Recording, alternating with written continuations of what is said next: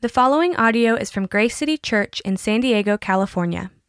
More information about Grace City Church is available at gracecitysd.com. And when they had brought them, they set them before the council, and the high priest questioned them, saying, "We strictly charged you not to teach in this name, yet here you have filled Jerusalem with your teaching, and you intend to bring this man's blood upon us." But Peter and the apostles answered, "We must obey God rather than men. The God of our fathers raised Jesus, whom you killed by hanging him on a tree. God exalted him at his right hand as leader and savior, to give repentance to Israel and forgiveness of sins. And we are witnesses to these things, and so is the Holy Spirit, whom God has given to those who obey him." When they heard this, they were enraged and wanted to kill them.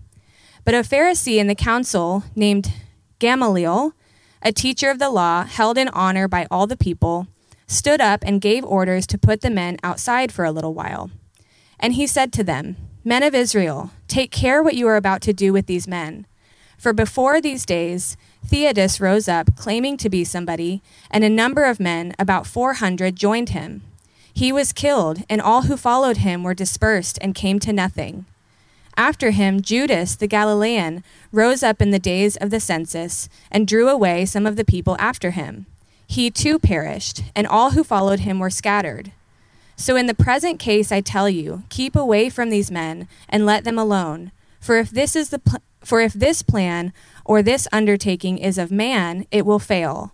But if it is of God, you will not be able to overthrow them. You might even be found opposing God." So they took his advice, and when they had called in the apostles, they beat them and charged them not to speak in the name of Jesus, and let them go. Then they left the presence of the council, rejoicing that they were counted worthy to suffer dishonor for the name. And every day in the temple and from house to house, they did not cease teaching and preaching that the Christ is Jesus. Let's pray. Father God, we thank you for just the boldness of the apostles, the boldness of the early church. I thank you, Lord, that your will prevailed in spreading the gospel, in spreading the news that Jesus is the Christ, that Jesus is your one and only Son who died for us so that we might be righteous in your sight, that we might have new life. God, I just thank you for the way that you ordained your message to spread in those early days. And I thank you that the scriptures are true, that if it's planned by men, it will fail. But if it's your plan, God, nothing can overthrow that. I pray that we would learn from this text today, that you would speak through Randall, that our hearts would be moved to trust you more. In Jesus' name we pray. Amen. All right. Good morning, church. It's a little warmer than last week. That's nice. Glad you're all here this morning. We're going to continue in the book of Acts. And I just want to say I enjoy seeing your faces each week. Even though I don't get a chance to stop and talk with each one of you, I'm so thankful for you. I'm thankful for this church. I am blessed to be a part of Grace City and this church family.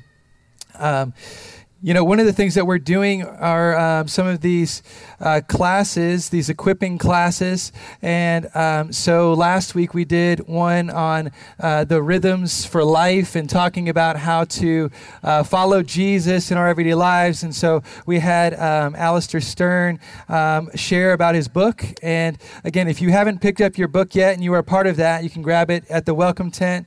We'd love for you to dive into that and really learn more about what it looks like to follow Jesus in everyday life. And then also, my friend Bob Klein and his wife Karen are going to be doing one on dating and then one on marriage for this month. And so I would encourage you to jump into that. Bob is my gospel coach. And so, I think everybody needs a coach in some way or another to get better in life. And he's one of those guys that just coaches me and challenges me and pulls the best out of what God is doing in my life. And so I'm thankful for Bob. I'm thankful for his wife. And so I just asked him, could you just teach some of these things to help bless our congregation? And he graciously agreed to that. So that's coming up next week for those that are thinking about dating. And then also the week after that, for 2 weeks after that for marriage. So today we're going to be looking at the book of Acts, and we're looking at this passage in Acts 5:27 through 42. And this message is entitled, A Movement from God. A movement from God. As we look at the early church and what God was doing with the early church, there was a movement that was happening that wasn't from what they could do, but what God could do. And so we're looking today at this movement from God. Writer and theologian Os Guinness wrote this book called Renaissance. And he talked about how in the West we needed a renaissance of true disciples of Jesus, true faith, true faith that is expressed in our trust and our love for Jesus. And there's an obedience to Christ that we need. Now, this was before the pandemic hit or any of these things, but he wrote this book, and I believe that it was telling of our time and what is really, truly needed. And here's what he says. He says, tackling the biggest global challenges will require an unshakable trust in God that can face any future without fear. A profound intellectual seriousness that is willing to wrestle with problems that are unprecedented in human experience. A constant reliance on God's Spirit for fresh and creative imagination to conceive of what has never yet been, and an untiring perseverance that will be worthy of the heroism of the great reformers of the past. What's happening here in this passage in Acts? There is a renaissance, there's a reformation that God is doing. There's a renewal of what is happening within the religious structures, and it's all because of Jesus. And in many ways, we need that same thing today. See, that's what Os Guinness was calling for, and what we see is needed right now. In today's text, we see this courage within the disciples that if we study their life, when we first meet them, and we see them following Jesus, we don't see this. See, it wasn't natural to them that there were just going to be these courageous leaders to stand up and to do the right thing. No. This was something that God was doing in them, not natural to them. And through that, he was laying a groundwork for the gospel message to spread. A movement. And they were willing to endure great suffering for the message of Jesus. Great suffering. You see, what's happening in this text? Well, what we find out is that they were imprisoned because they were preaching the gospel. They were sharing about Jesus. Openly sharing about Jesus. And so they get thrown into the prison, and then an angel of the Lord releases them. They're out and they're preaching again, and so the leaders who are in charge say, we told you not to do that. What are you doing? And today we get their response. See, they're already enduring great suffering for their faith, for believing in Jesus. Early church father Tertullian says this. He says, the blood of the martyrs is the seed of the church. Do you want to know how the church expanded and grew and became what it is today? That today we are hearing about Jesus? It's through the sacrifices and even the blood that was spilt by those who've gone before us. Faithful believers in Christ that love the Lord. And so our text is from Acts 5, 27 through 42. And what does a movement of God look like? Well, in today's text, we see three traits of what God does in the heart of a believer that eventually leads to this movement.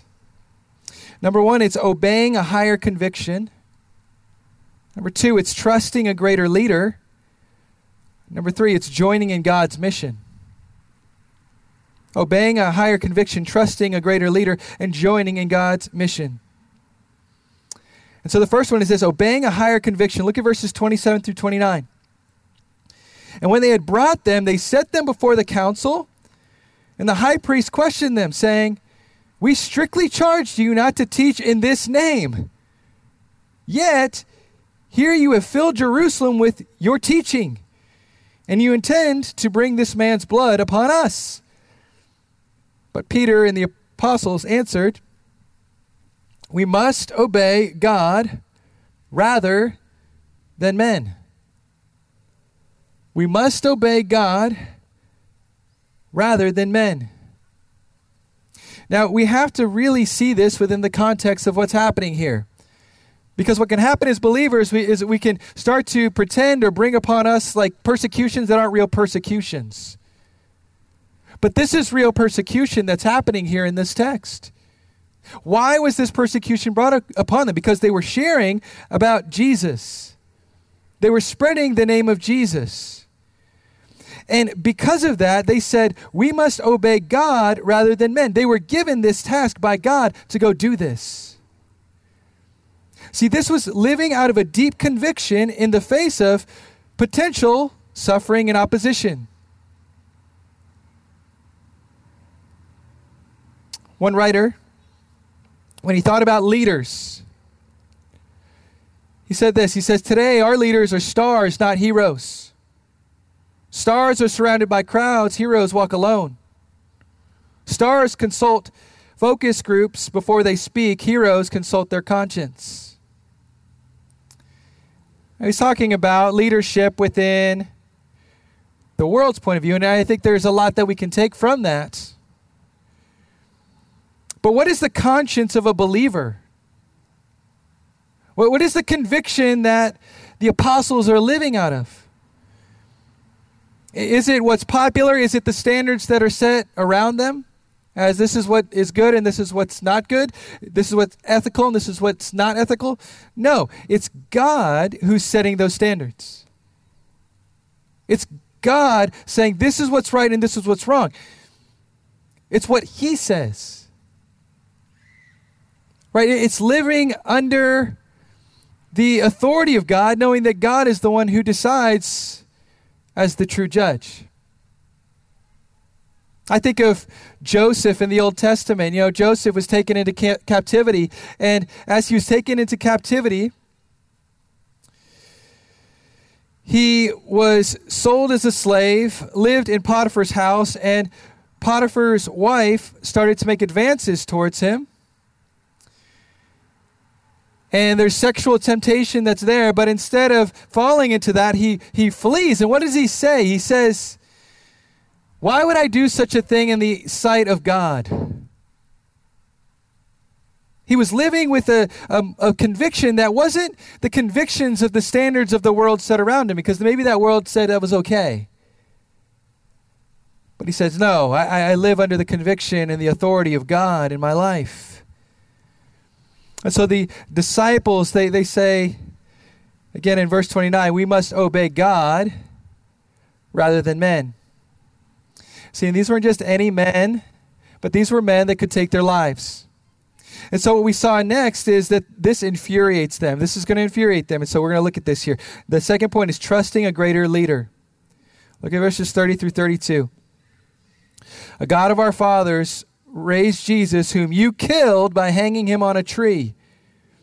God exalted him at his right hand as leader and savior to give repentance to Israel and forgiveness of sins. And we are witnesses of these things, and so is the Holy Spirit, whom God has given to those who obey him."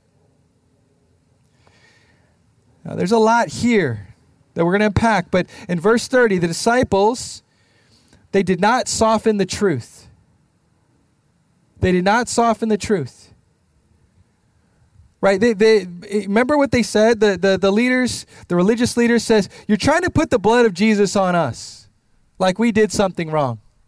No, we did the right thing. We killed a man who deserved to die.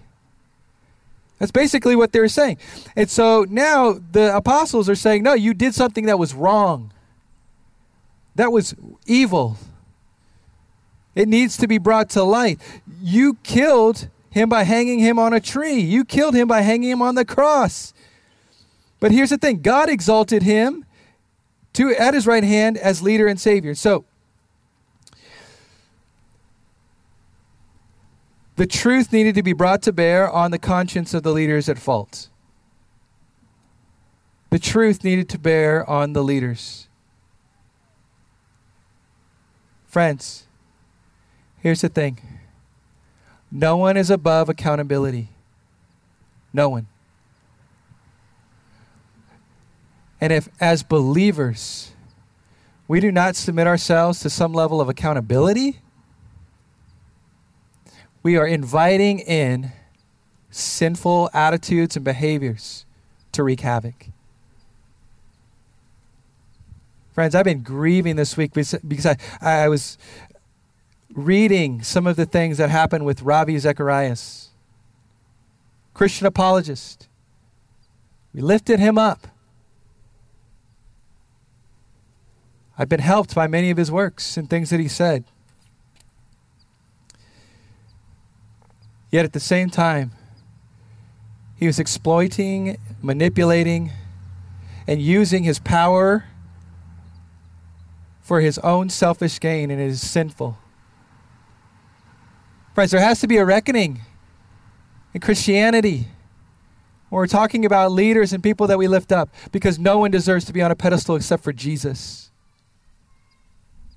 Friends, it's Jesus. When it comes to Christian celebrities and all that stuff, friends, like, there's only one who deserves that role and that position. It's Jesus Christ.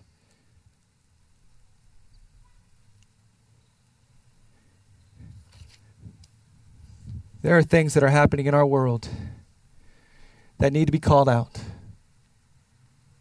They do. And when the apostles are talking here with courage and conviction, they were speaking boldly about Jesus. See, look at verse 31. It says, God exalted him at his right hand as leader and savior. You want to know this word for leader? It's the word archegon. And so if you look in the Greek language, archegon is in there. And this word that's used here is that Jesus is the champion. Jesus is the leader. He's the leader of leaders. He's the one who, if you were to think about it, goes in to the darkest of places and overcomes the enemy. See, you and I need a greater leader. You need a greater leader than any man, any woman, anyone that can lift themselves up. You need a greater leader, and that leader is Jesus. He's the perfect one. See, many times we just want the Savior part, right? I just want Jesus to save me from my sin. I'm good. You know, one of the scariest things that I saw in the quotes of what was said about Ravi Zacharias, he publicly said, God knows who I am, and God's going to, basically he was like, God knows the things I do in private, and God's going to judge me on those things. Friends, it is a scary thing to come before the living God.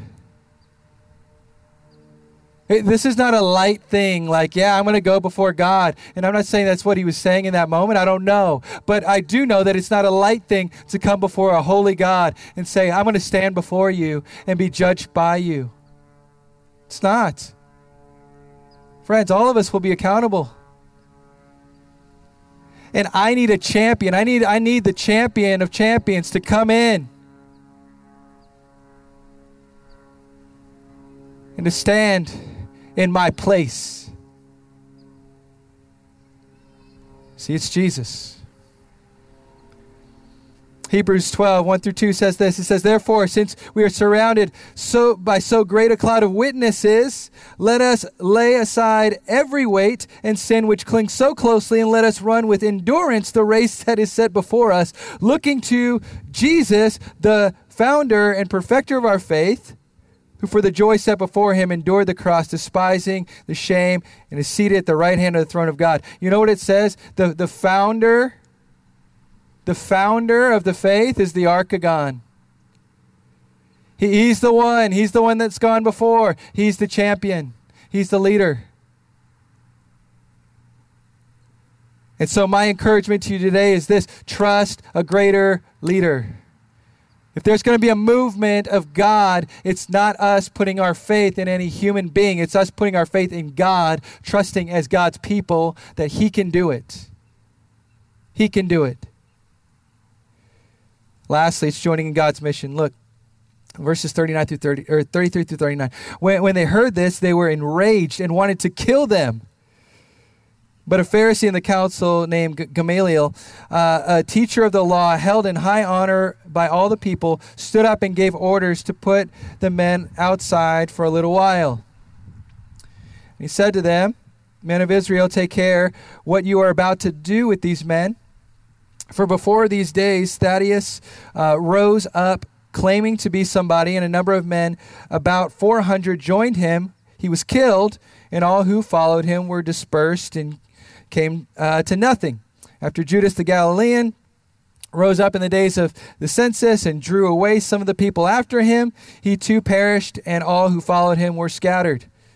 So in the present case, I tell you, keep away from these men and let them alone. For if this plan or this undertaking is of man, it will fail. But if it is of God, you will not be able to overthrow them.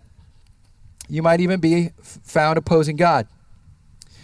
Now, let's break this down for a minute. So what we've got here is there were uprisings of leaders that came up and tried to pull people away to themselves. An uprising against the systems of the time, right? The government trying to pull them over. And so this happened during this time. And Gamaliel was like, hey, it didn't work. Remember, history didn't work. So let's just kind of put the litmus test on this Jesus movement, see if this is actually going to work. And so there is some wisdom in what Gamaliel is saying, but I want to give a disclaimer. Just because something looks successful in our eyes doesn't mean it's from God, okay? So just because it looks successful on the outside doesn't just mean it's from God. There's a lot of things that look successful, and you're like, oh, okay, God must be blessing. That doesn't mean that's necessarily it. I mean, you got Isaiah, Jeremiah, who preached the gospel, or preached about God, and then people didn't even listen, and so they only had like 0 followers. So it's like, that doesn't mean that it's going to work out for you, okay?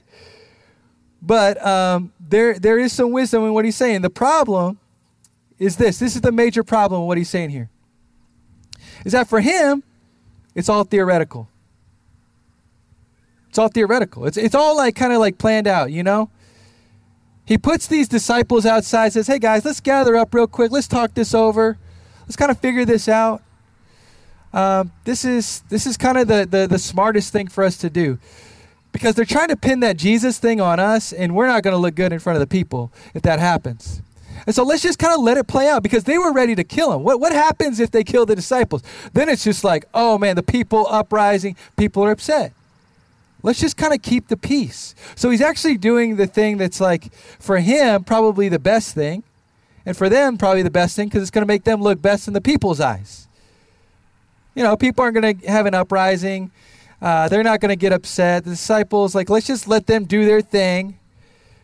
We'll punish them for it, but we're going to let them do their thing. And, let's just see what happens. This is the scary part.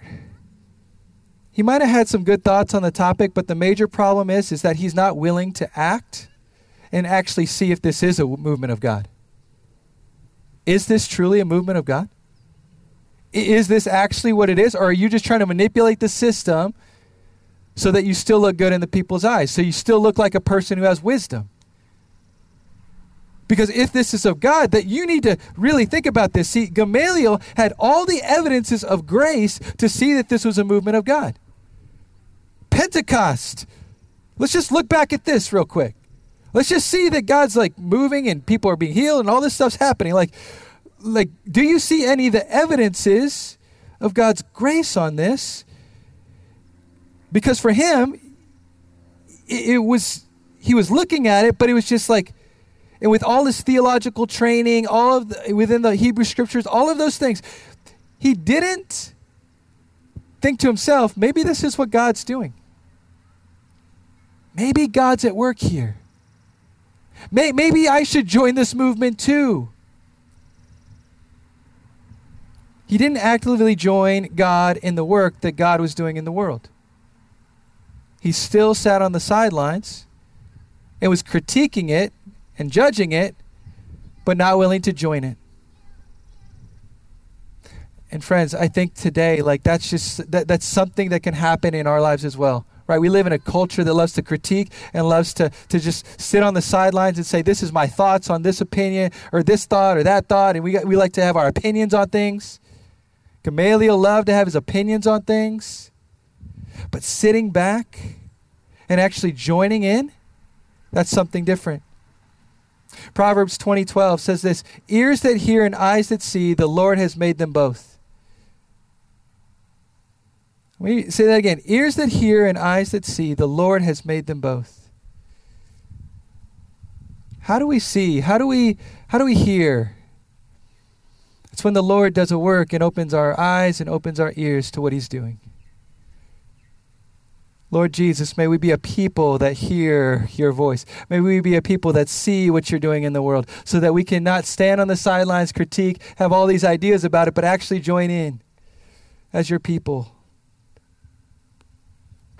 Etienne Gilson said this. He says, there still remains only God to protect man against man. Either we will serve him in spirit and truth, or we will enslave ourselves ceaselessly more and more to the monstrous idol that we have made with our own hands, to our own image and likeness. Do you hear that? That there still remains only God to protect man against man.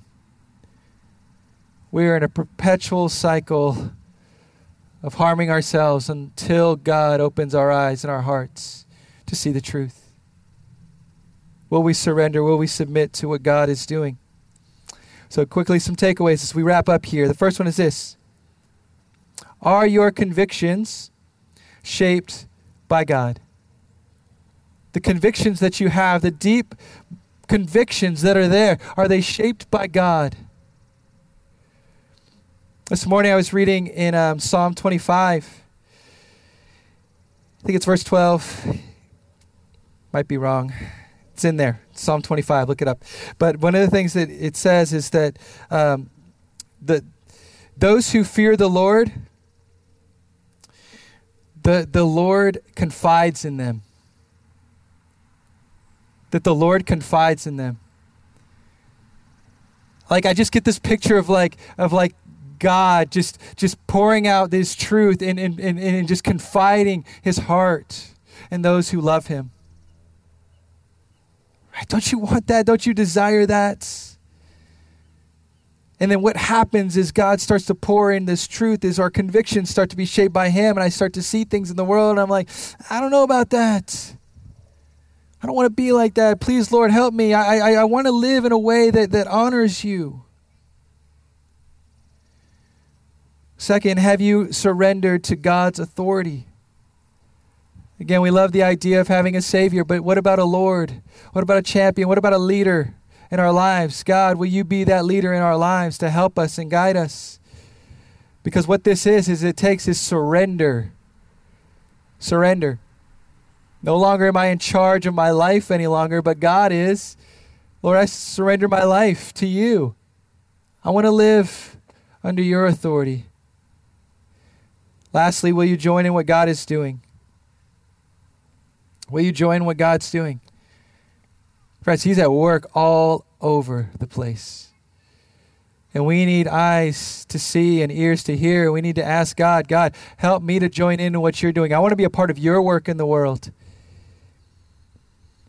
Tom Holland, as he was talking about the early church, he says this. He says, the refusal of early Christians to identify themselves as belonging to one of the familiar peoples of the earth, the Romans or the Greeks or the Jews, branded them as rootless, just as bandits and runaways were. And yet, for all that, Christians did believe they belonged to a common ethnos, a people. The bonds of their identity spanned the world and reached back across the generations. Friends, we are rooted in an identity that's been given to us by Jesus. That once we were on our own, but now we're his people and we're rooted. And that's why there's so much diversity even in this group today. It is not because we are similar, but it's because of Jesus that brings us all together. And he's asking us to join him in his work in the world. So what will start a movement of God, not just out in the world, but let's ask in your heart, in my heart. What's going to start a movement of God in my heart? Hebrews 12:4, when it talks about before it talked about the Archegos, Jesus is the founder and perfecter of our faith. Here's what it says in verse 12:4. After that, it says, in your struggle against sin, you have not resisted to the point of shedding your blood. You haven't struggled so badly that you've struggled to the point of shedding your blood. We see these disciples, many of them would shed their blood for being believers, for sharing the name of Jesus. They would.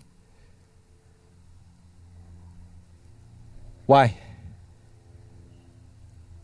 It's because they put their faith in the one who shed his blood first. Jesus. Jesus, just like it says in Hebrews 12:4, it says, fix your eyes on Jesus. He's the perfecter of your faith. He's the founder of your faith. He'll guide you in what it looks like to obey a higher conviction that's higher than any standard that you could make up for yourself. Yet it's a holy standard. It's a good standard. And it's for your protection, and it's out of your love for you and me. Call you to trust in a greater leader, and he'll call you to join an unstoppable God that's moving into the darkest places but bringing light. See, here's the thing. Ultimately, Jesus has already done it. My invitation to you today is this. Will you, not like Gamaliel who saw the works of God and just had ideas about it and theories about it, but you, personally, say, I want that. Jesus, I want that. Help me, Lord. Come into my heart. Come into my life. I want that. It can start today if it hasn't already. Let's pray. Jesus, I thank you for your grace. I thank you for what you've done, Lord. Oh, Lord, the only way that we can run this race and make it to the end is by your Spirit's power, by your strength alone. And I pray, God, that we will see the risen Jesus and know that he's worth living for, worth sharing. And I pray that you start a movement within our midst, Lord. The fact that you could change the world through a small group of people, that's what you do. Lord, make us a holy people, one that have focus on you, and teach us what it means to live for you every day in our lives. We pray in Jesus' name. Amen. Thank you for listening to this resource from Grace City Church. If you found this helpful, feel free to share it and enjoy more resources at gracecitysd.com. Grace City Church exists to equip people with the gospel for everyday life.